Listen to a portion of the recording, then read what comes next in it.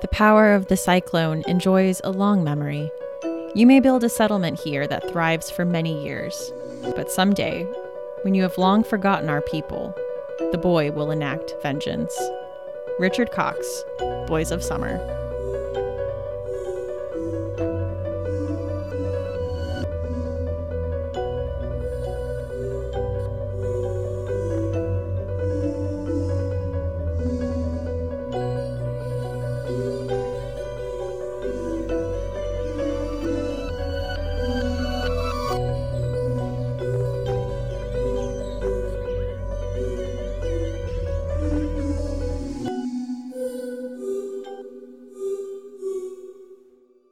Welcome to Books in the Freezer, a podcast focusing on the deliciously disturbing world of horror fiction. I'm one of your hosts, Stephanie. And I'm your other host, Rachel. Well, it's finally summer, which means water parks, sleepaway camp, and vacation. But don't worry, we aren't taking a break from the podcast. Instead, we're recommending some bloody beach reads for the summer months on this episode of Books in the Freezer. This episode of Books in the Freezer is brought to you by Audible. This podcast wouldn't be possible without audiobooks. So if you want some spooky stories told by some familiar voices, try Stephen King's Pet Sematary, read by Dexter's Michael C. Hall, or The Dead Zone, read by James Franco, or podcast favorite Joe Hill's Nosferatu, read by Kate Mulgrew. For a free audiobook and 30-day trial, go to audibletrial.com/booksinthefreezer. Happy listening.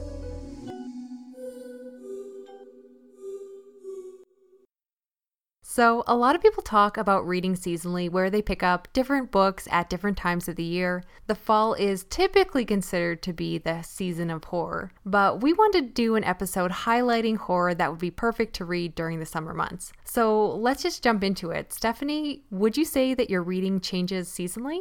To a degree. I mean, there is something about reading a book where the setting and the season kind of matches what you're experiencing. I think it makes it a little more immersive if you're reading about a blizzard and, it's winter and it's snowing outside. Do you find you tend to pick up different books in the summer months specifically? Do you have your summer reads? I think so. I think I tend to go for more plot-driven stories. I don't think summer is a time for slow burns, and I think that's just because I'm busier and I'm going to be setting the book down probably more often to do stuff, and I need something where I can pick it back up and kind of get right back into the action. How about you?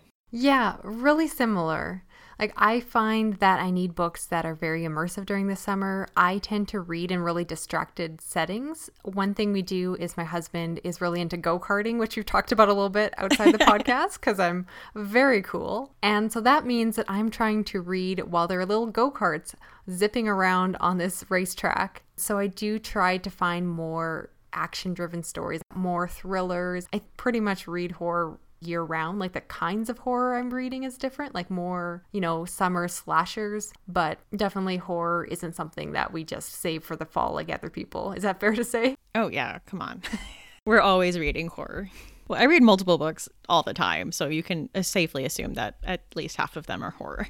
So would you say you read differently during the summer? I do. I find I read less during the summer. I feel obligated to not just be a bookworm, enjoy the nice weather. And when I am reading, it tends to be outside, again, trying to take advantage of that sun. I have this really amazing hammock in my backyard. I can just sit with a book and read. But that leads to issues because I cannot read on my tablet during the summer outside, which means I have to pick up physical books, which changes what I'm reading because I've noticed that a lot of the horror I tend to read is often digital copies, which doesn't work so well. So that was last weekend. I wanted to read a horror book so badly, but all the ones that I wanted to read were on my tablet and I was outside, so I was really frustrated. So that's challenging. How about you? I think I'm the opposite here. I think I tend to read more on my Kindle because during the summer I feel like we're on the go a lot and I want something portable without having to bring a bunch of books, if we're taking a weekend trip or something.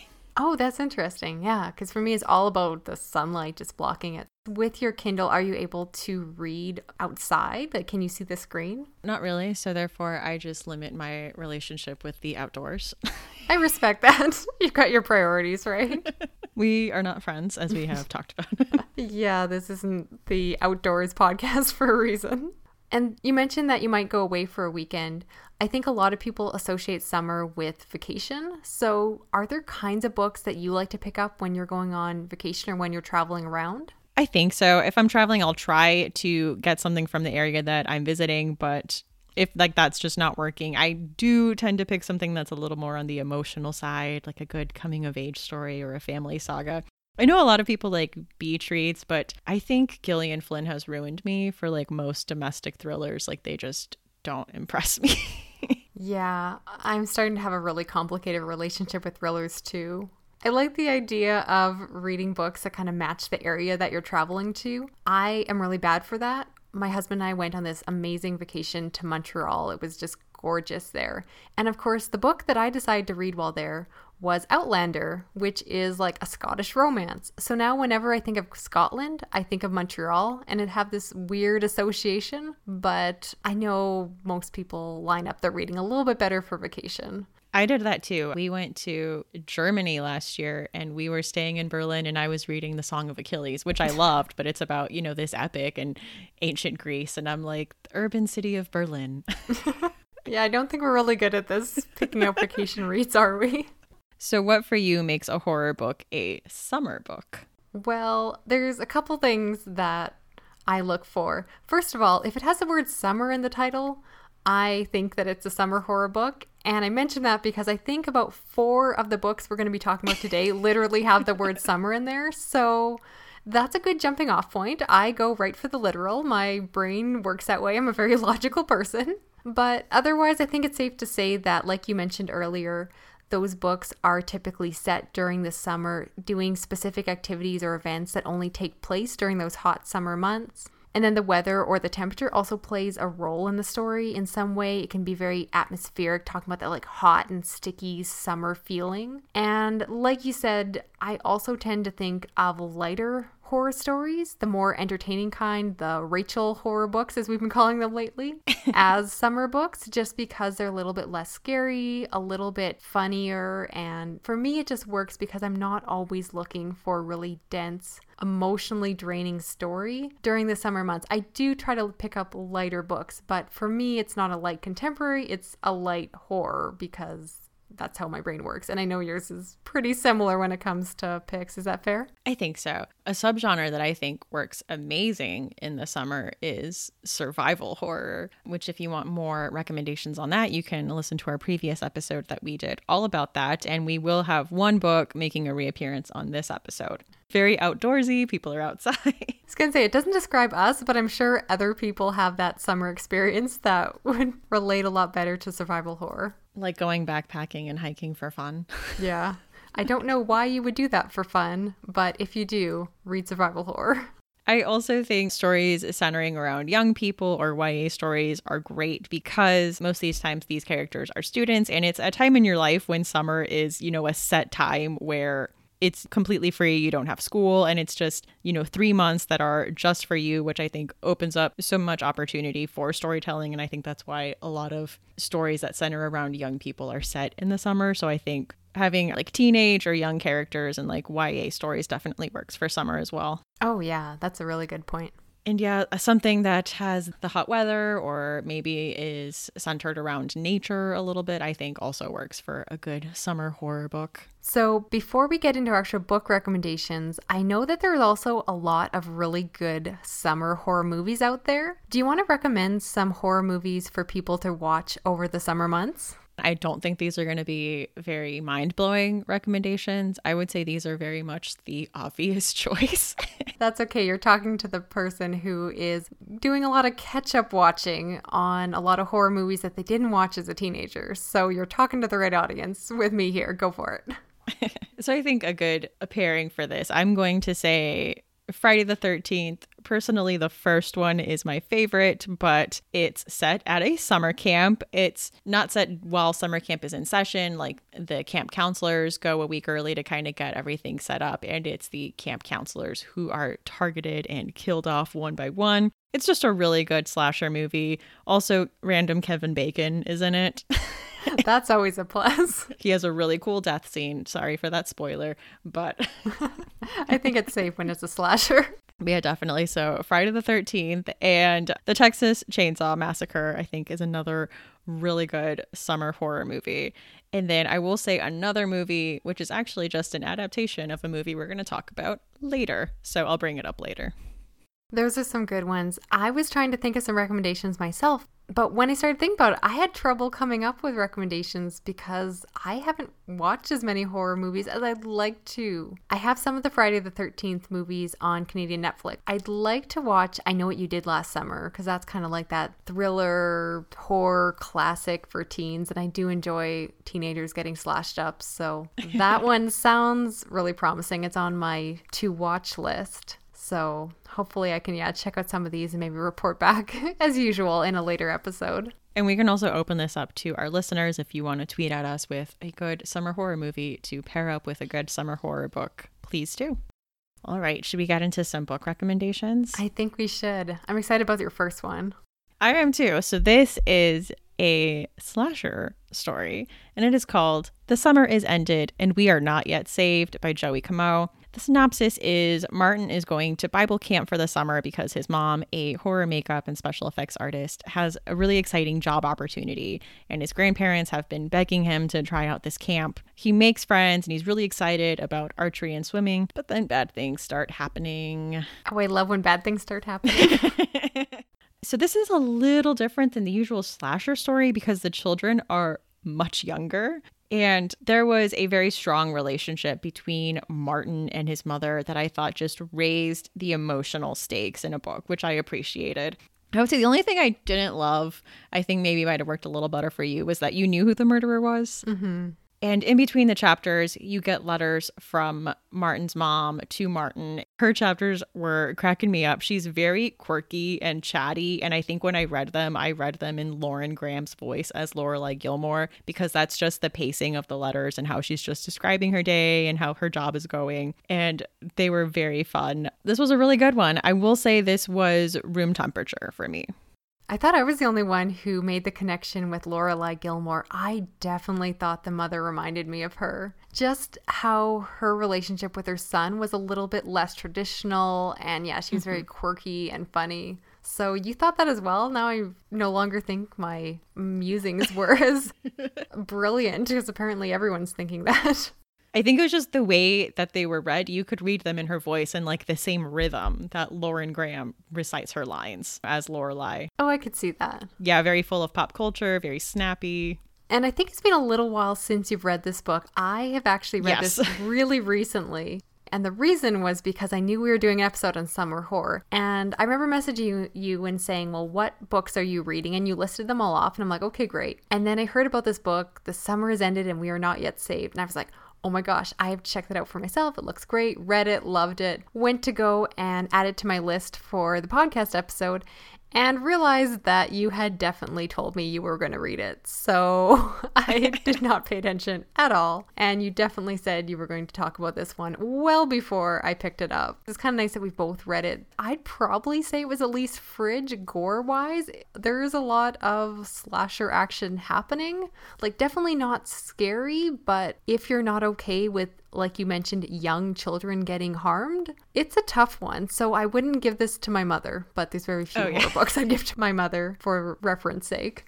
But I just love this one. One thing you mentioned is that the mom is a horror makeup artist, and those scenes just pushed this over the top for me. She, in this one scene, needed eyeballs for some makeup set that she was doing. And so she ended up going to the dollar store and buying dolls and plucking the eyeballs out of them for this thing or look that she was going for. And I just thought it was so brilliant, and it just made me really want to like watch a documentary on a real makeup artist for horror movies and find out like how they do all of it. And those scenes were just perfect. So I think anyone who's a fan of horror slashers will really enjoy those details.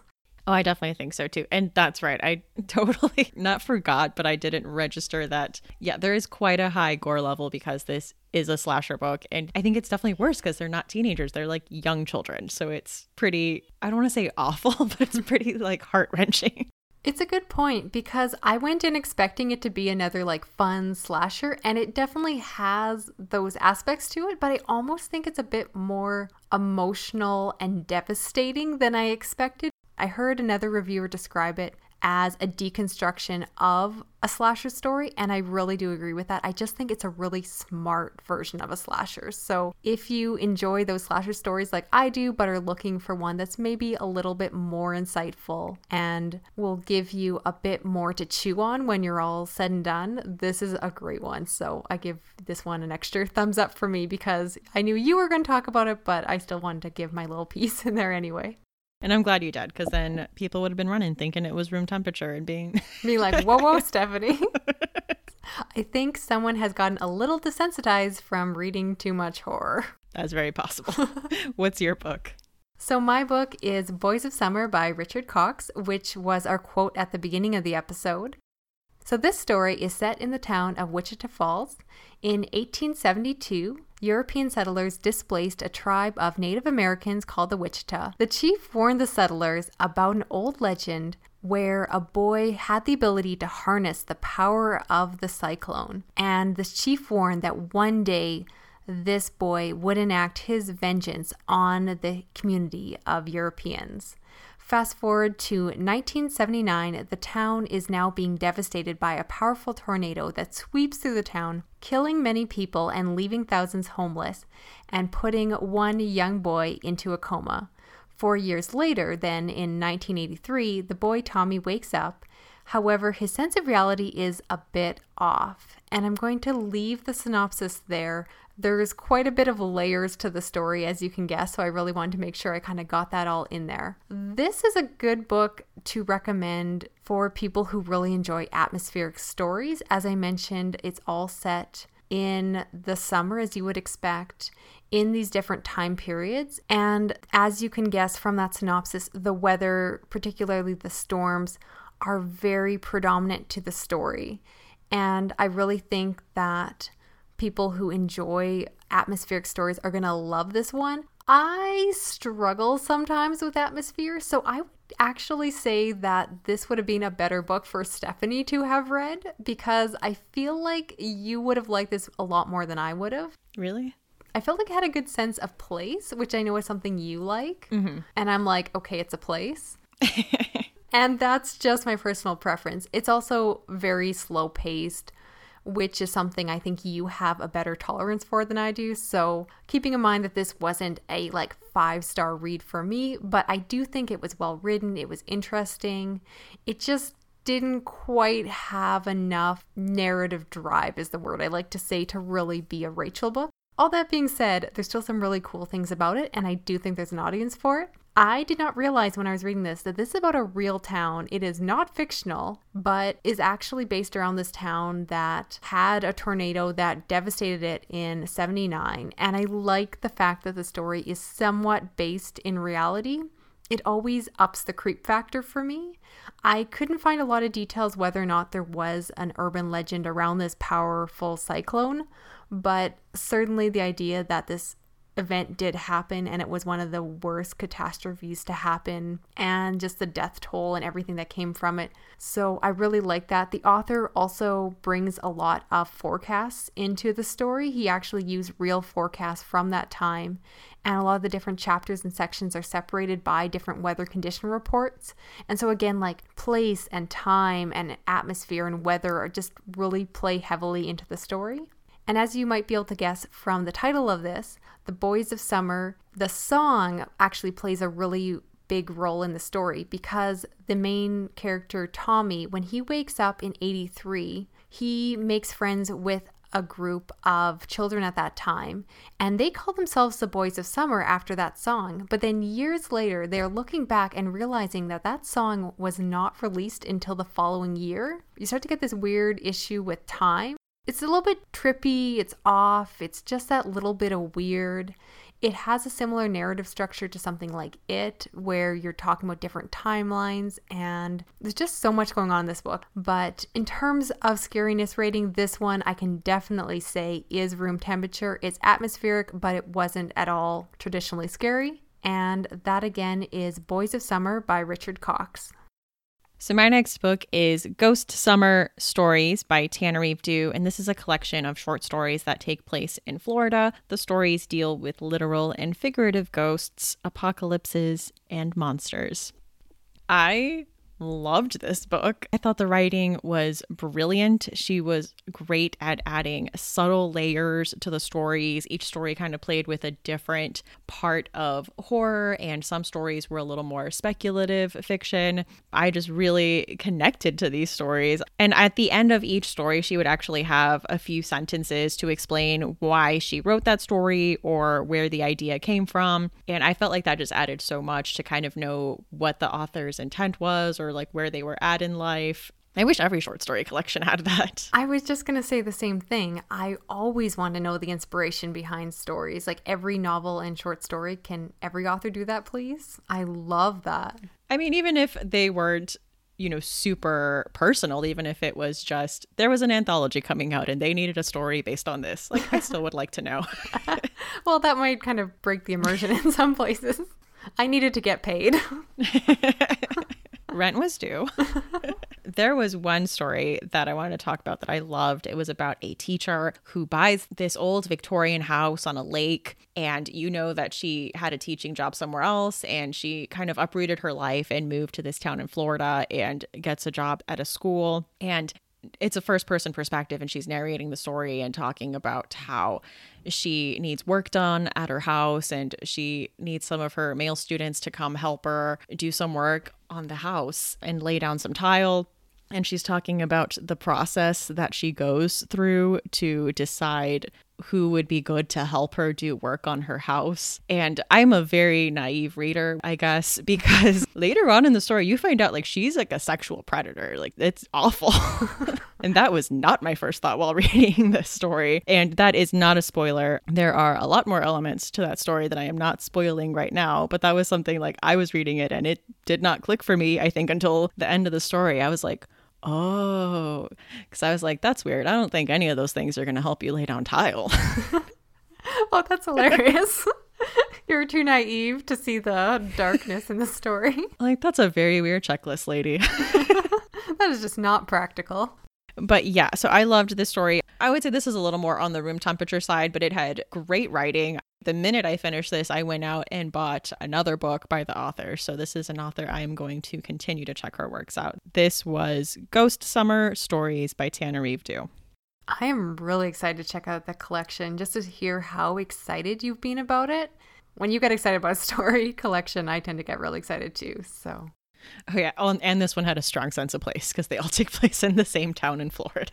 Good to know. You were right. I do enjoy a good sense of place. You just love them places. So my next pick is The Summer Job by Adam Caesar. This story follows a college-age girl named Claire. After her former workplace burns to the ground, she takes it as a sign that it's time for a fresh start. She wants to find a new job in a new city away from her ex-boyfriend. So when she hears about a summer job working at a hotel, she jumps at the opportunity. However, once she gets there, she is pulled into the strange and sinister cult rituals of the hotel employees. So when I first went to pick this up, I originally thought it was a haunted house story about a hotel because apparently I'm really terrible at reading the synopsis beforehand. So it definitely mentioned the whole cult ritual angle, and that completely took me by surprise. It wasn't until I was preparing for the episode and actually looking back at the book that I realized that it was very obvious from the back cover what this was about. This book does take a little while to get going, but it had a really thrilling ending once the narrative started to all come together. For me, this is actually the most relatable of the summer stories we're going to talk about because I was also someone who was always doing strange random jobs between years of university. And I think anyone who's kind of in that place of going to school or just looking for that temporary work over the summer is going to see pieces of that story. You're just in that place where you're still between things. You're not necessarily sure what you want to do or what your real job is going to end up being. And a lot of the scenes take place around campfires at night with people drinking and just really capturing that like transitional period of time for young adults. So this one also has some great queer representation, which I'm now noticing every time we pick up books since our last episode. And this predominantly features a happily married lesbian couple. So I could have talked about in that episode, but we already had so many picks, I thought I'd save it for this one. Scariness rating, it wasn't particularly scary, except there was some gruesome moments with harmed animals. So I feel like I do need to put this in the fridge just for that. And it was just a fun summer read. And that again is The Summer Job by Adam Cesar. That does sound like a fun one. So my next pick is one we've talked about before, but it just fits so perfectly in this episode that we couldn't not do it. And that is The Ruins by Scott Smith. And this follows 4 Americans who are vacationing in Mexico. A fellow vacationer is looking for his missing brother who was working on an archaeological dig near some ruins and elicits the help of the Americans. The Americans agree to come, but when they run into some locals on the way to the ruins, things take a turn for the worse. They become trapped and have to deal with some difficult decisions. This is a great example of a survival horror story. It is very gory. One thing that I like about this story is the characters and the way that they relate to each other and the environment and how everything is changing. I thought he just did a good job of portraying that in a realistic way, how each person would react. And I think it was easy as a reader to find, which one is you? How would you react in this situation? Spoiler alert, I would not be the level-headed one that, thinks about the future and conserving supplies. Noted. Do not take me camping. I don't know how many times I have to say that. Yeah, I'm convinced at this point. You're not my survival buddy. I'm sorry. So this book also has a movie adaptation that I thought was pretty good. They did change a few things, but I thought it was still a really good movie. My sister, who is not a big horror movie person or really into horror, watched it with me, and she was on the edge of her seat and completely glued to the screen and invested in this story. So it is a really good movie, a really good adaptation, even with the changes. And a few months ago, my husband and I went to Mexico, and a group of us did go visit some ruins. And guys, no one got my jokes that I was making about the ruins because none of the people I were with were horror fans. But I'm like, we're 4 Americans checking out some ruins. Hope nothing bad happens to us. And they were like, what are you talking about? I remember you sending pictures back home, and at least the rest of us appreciated what was happening. We're like, oh my gosh, you're at the ruins. Come back safe. Be careful. Yeah, I will say this is a freezer book. Stuff goes down. Stuff happens. I definitely agree with that. I think it's so cool you got to see the ruins in person. Kind of a shame you didn't get to go with horror fans that could appreciate how terrifying that is. Yeah. I will never look at those without thinking about that book. Yeah, I know. Like the person we were staying with, he was like, you guys want to go visit some ruins? And I was like, this doesn't end well. Yeah, this is exactly how it all starts. Yep. I know this story, guys. So my last pick is Kill River by Cameron Rubique. Set in 1983, this story follows a young teenage girl named Cindy. After breaking up with her childhood best friend, she's become a bit of a loner who spends a lot of her time indoors listening to music instead of going out and socializing. So one day, her parents decide to send her off to summer camp because they think it'll be good for her. She is reluctant to go, but ends up making some friends once she gets there. One night, her new friends decide to sneak away from camp in order to do some rafting at a nearby river. During this adventure, they end up coming across an abandoned water park called Thrill River. At first, they are excited to have the entire park to themselves, but when one of their group goes missing, they realize that they are not actually alone, but instead being picked off one by one. So yes, this is another slasher by Rubique, the author of Disco Death Trap, who I talked about a couple episodes back when we talked about indie horror. This is my personal favorite of his books. It has a lot of character development. I really cared which characters were going to survive. I wanted to know who was going to live to the end. And I personally really liked the character of Cindy. I just thought she was really relatable and realistic as a teenage girl. I don't know about you, Stephanie, but I definitely went through those periods of awkward school where your best friend dumps you and things like that. So I was like, oh, Cindy, I really feel for you. So I really liked that the author brought in such a relatable character. Mm-hmm. I don't want to know if you were the popular girl. Don't tell me. Oh, please. I don't think anyone listening is like, Stephanie was definitely in the popular crowd. And of course, knowing Rubique, this had a lot of great classic retro references. This one had a lot of music by the Go-Go's and the Bangles and references to things like crimping hair. And I, of course, loved all of it. I've never gone to a sleepaway camp myself, but I think for a lot of other people, it'd be a really relatable experience. And in terms of scariness, I'm going to put this one as fridge because as a slasher, it does have an element of gore. But I feel like my rating is somewhat biased by the fact that I am personally very, very afraid of water slides. And we've kind of talked about this before. I've mentioned that I don't know how to swim very well.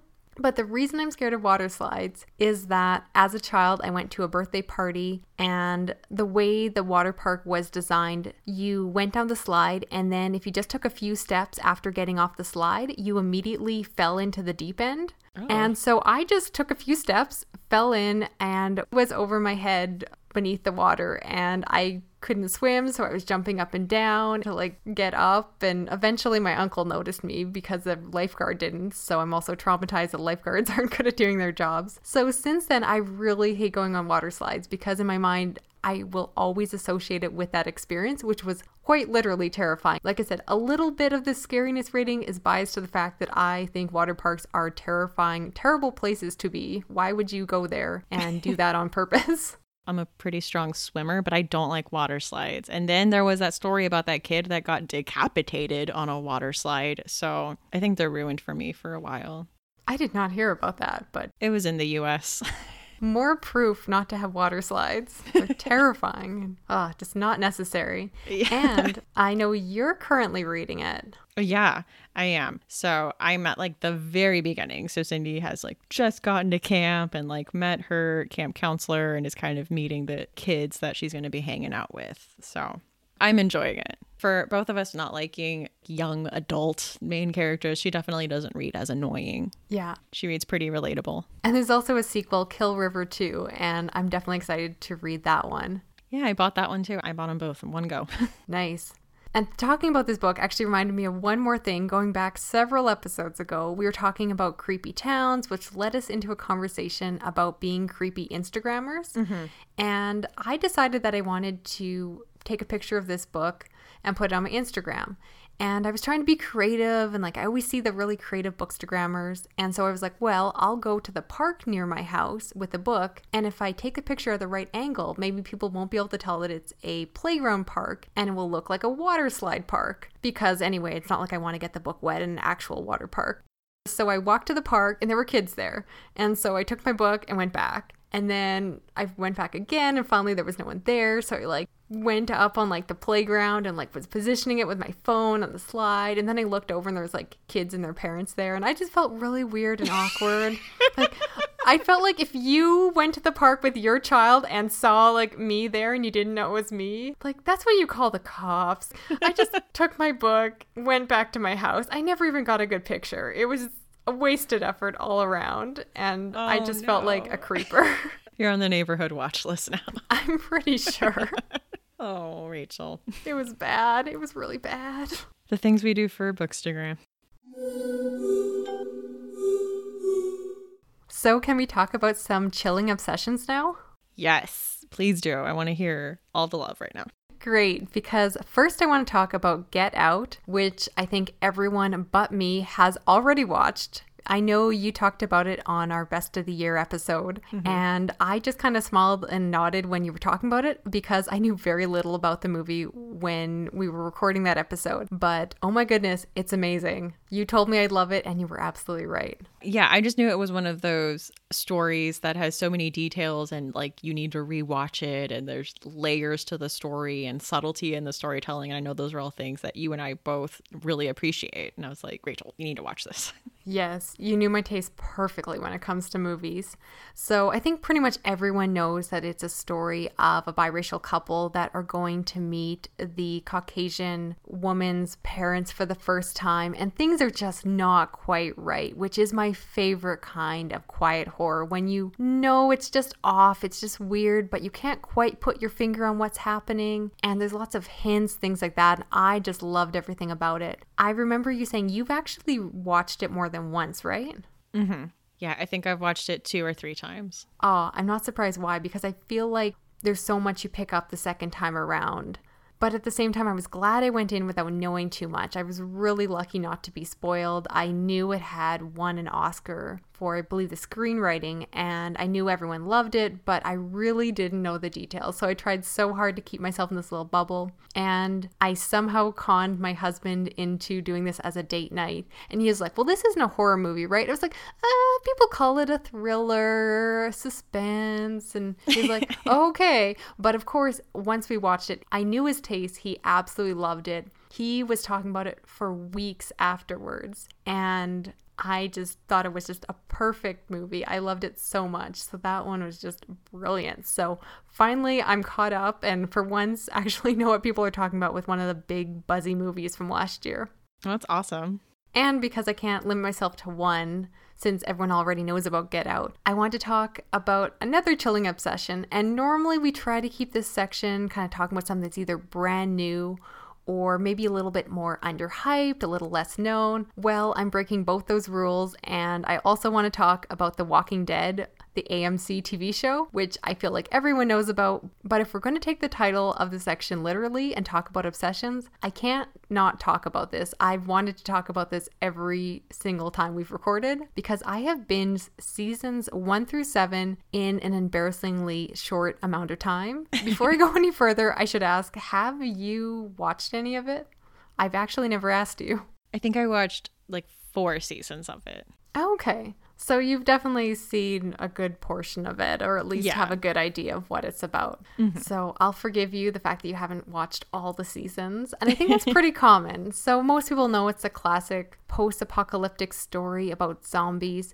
And I just loved it. It's so character driven that I think it appeals to people who don't necessarily like zombie stories. I actually do like zombie stories on the screen. It's something I actually share with my husband. So while he says he doesn't like horror movies and horror TV shows, somehow he hasn't realized that zombies count as horror, so I'm going to stick with that as long as possible. I don't want to give away any spoilers for anyone who somehow hasn't watched it, but I'll just mention some season 1 characters that I loved, not mentioning whether or not they survive or not. But I love Daryl, who of course is played by Norman Reedus. Carol has an amazing story arc, and I also love Shane because he's just good looking, and I always like eye candy on the screen, so that's a plus. And I've, as I mentioned, watched all the way to season 7, which started so dark we nearly stopped watching because it was the most depressing season opener that I've ever watched in my life. I was like, this is so dark, I can't do this. But then the season turned around and Negan became my favorite villain ever for any show or movie, period. He's so cocky. Anyone who's actually watched this far in knows what I'm talking about. But he has this voice and this way of talking, and he's like, oh, you man, you have some big balls. And like, he just has this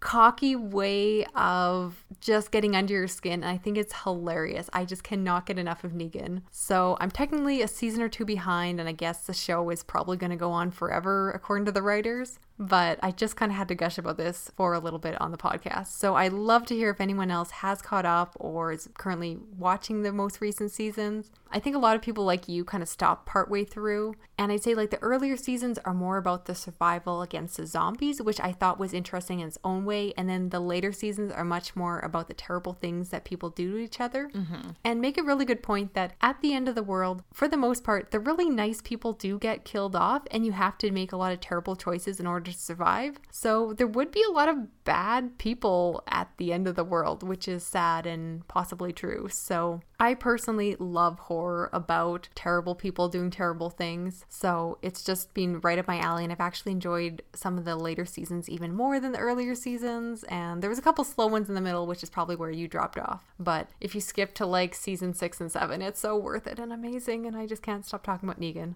I think I left off in Alexandria. Yeah, it gets better after that again. Okay. Carol was my favorite when I was watching it the whole way through. So I'm glad to hear she's still rocking it. So the movie I want to talk about is The Blackcoat's Daughter. And I watched this because when we interviewed Paul Tremblay, we were talking about Osgood Perkins, who acquired the rights to Head Full of Ghosts. And I was talking about how much I enjoyed his other movie, I Am the Pretty Thing That Lives in Your House, that's on Netflix. And Paul Tremblay was like, oh, you know, he also did The Blackcoat's Daughter, which is really good. And I was scrolling through Amazon Prime in the horror genre, and I was going, and I was way further than I usually go. And this popped up, and I think with the cover, it's something I would have scrolled past, but because I heard the title, I decided to give it a try. And I'm really glad that I did, because it was definitely the kind of movie that I enjoy. This takes place at a Catholic girls' boarding school during winter break. Everyone is dismissed. Everyone is gone. There's just like 2 nuns left and these 2 girls that are still waiting for their parents to pick them up. So they have to spend the night and they have to confront an evil that infiltrates the school. I think with Osgood Perkins' style, like I Am the Pretty Thing That Lives in Your House is the same way in that it's very slow. You have that sense that like something is off and something is going to happen. I think the payoff doesn't come until a lot closer to the end, which I think is not everyone's cup of tea when it comes to horror, but is something that I think just really works for me personally. And oh man, this was great. I thought the casting was great. Emma Roberts is in it, and Kiernan Shipka, who was Sally Draper from Mad Men, was absolutely perfect for this role. And I'm wondering how good her relationship is with Osgood Perkins, because I kind of want her on Head Full of Ghosts. Ooh. I'm mentally casting her as either Marjorie or an older Mary. I just thought she did a really good job of just like what she needed to do for this role. Just like this creepiness, kind of being this kind of awkward girl. I don't know. She was absolutely fantastic. And the movie had this great aesthetic. It's winter. It's bleak. I thought it was beautifully shot. And the whole time I was watching it, I was so excited that this is the director that's going to do Head Full of Ghosts. That sounds so good. I know you were telling me to go watch it, and I think I can find it on Shudder, so I definitely will, and hopefully it won't take too long to do that, because when you told me to watch Get Out, I took way too long to get around to that. So you have earned all the respect of recommending good horror movies, so I definitely need to follow up and actually get to this one sooner than later, because that just sounds so good. Yeah, it was really good. I will say, like, all the like bad reviews that I saw were people just complaining that it was slow. So I'm telling you right now, it is slow. Books in the Freezer is a bi-weekly podcast. We post episodes every other Tuesday. You can find us on Twitter at BooksFreezerPod or on Instagram at BooksInTheFreezer. You can email us at booksinthefreezer@gmail.com. You can find show notes for this episode and all previous episode at booksinthefreezer.com. We are on Patreon as Books in the Freezer, and a special thank you to our patrons Laura, Liz, Devin, Sarai, Roger, Emily, Denise, Anthony, Elizabeth, Sean, Mitch, Alicia, and PT. If you're looking for a free way to support the podcast, be sure to leave us a review on a podcast app, iTunes or Stitcher. Word of mouth is the best way to help the podcast grow, and ratings just really help people find us. Some recent reviews. Natomicron says, love Books in the Freezer. Books in the Freezer is such an enjoyable podcast for aficionados of the horror genre or those just being exposed to it. Stephanie and Rachel bring so much passion to the topic that it's hard even for someone who isn't much of a horror reader to take interest in the subject. Strong recommendation for any listener interested in podcasts that focus on literature, popular culture, or interested in learning about this very cool genre. Thank you. Cupo Jason says, great podcast for horror newbies. As someone who wanted to get into horror but didn't know where to start, this podcast is great. Ever since starting this podcast, I've dived headlong into horror books. Yay, that makes us happy. I know. I always love hearing that people have gotten more into horror since listening to the podcast. I feel like we've done our job. Definitely. And last review from Liz / Ghost in the Burbs, which is also a great podcast. Definitely go check that out. Brilliant book talks. I am in love. I'm a former librarian, and this is the best fix of smart, fun book recommendations of my favorite kind of stories. Keep up the good work. I can't wait to tell everyone I know about the podcast. Yay. Thank you. And that's so great. And honestly, word of mouth is so much a part of helping the podcast grow. So we always appreciate shout outs on Twitter, Instagram, or just, yelling at your neighbor across the street to go listen to the podcast. That works too. Anything works. I'm Stephanie. You can find me on Twitter and Instagram at lady_Gagnon. That's LADY_GAGNON. I also have a bookish Instagram if you want to see what I'm reading. That's at That's What She Read, but 2 A's in That's. And I'm also on YouTube as That's What She Read. And I'm Rachel. You can find me on Twitter if you want to talk books at shades_orange. And I'm also on YouTube as well as Instagram at The Shades of Orange. Join us next time for Books in the Freezer.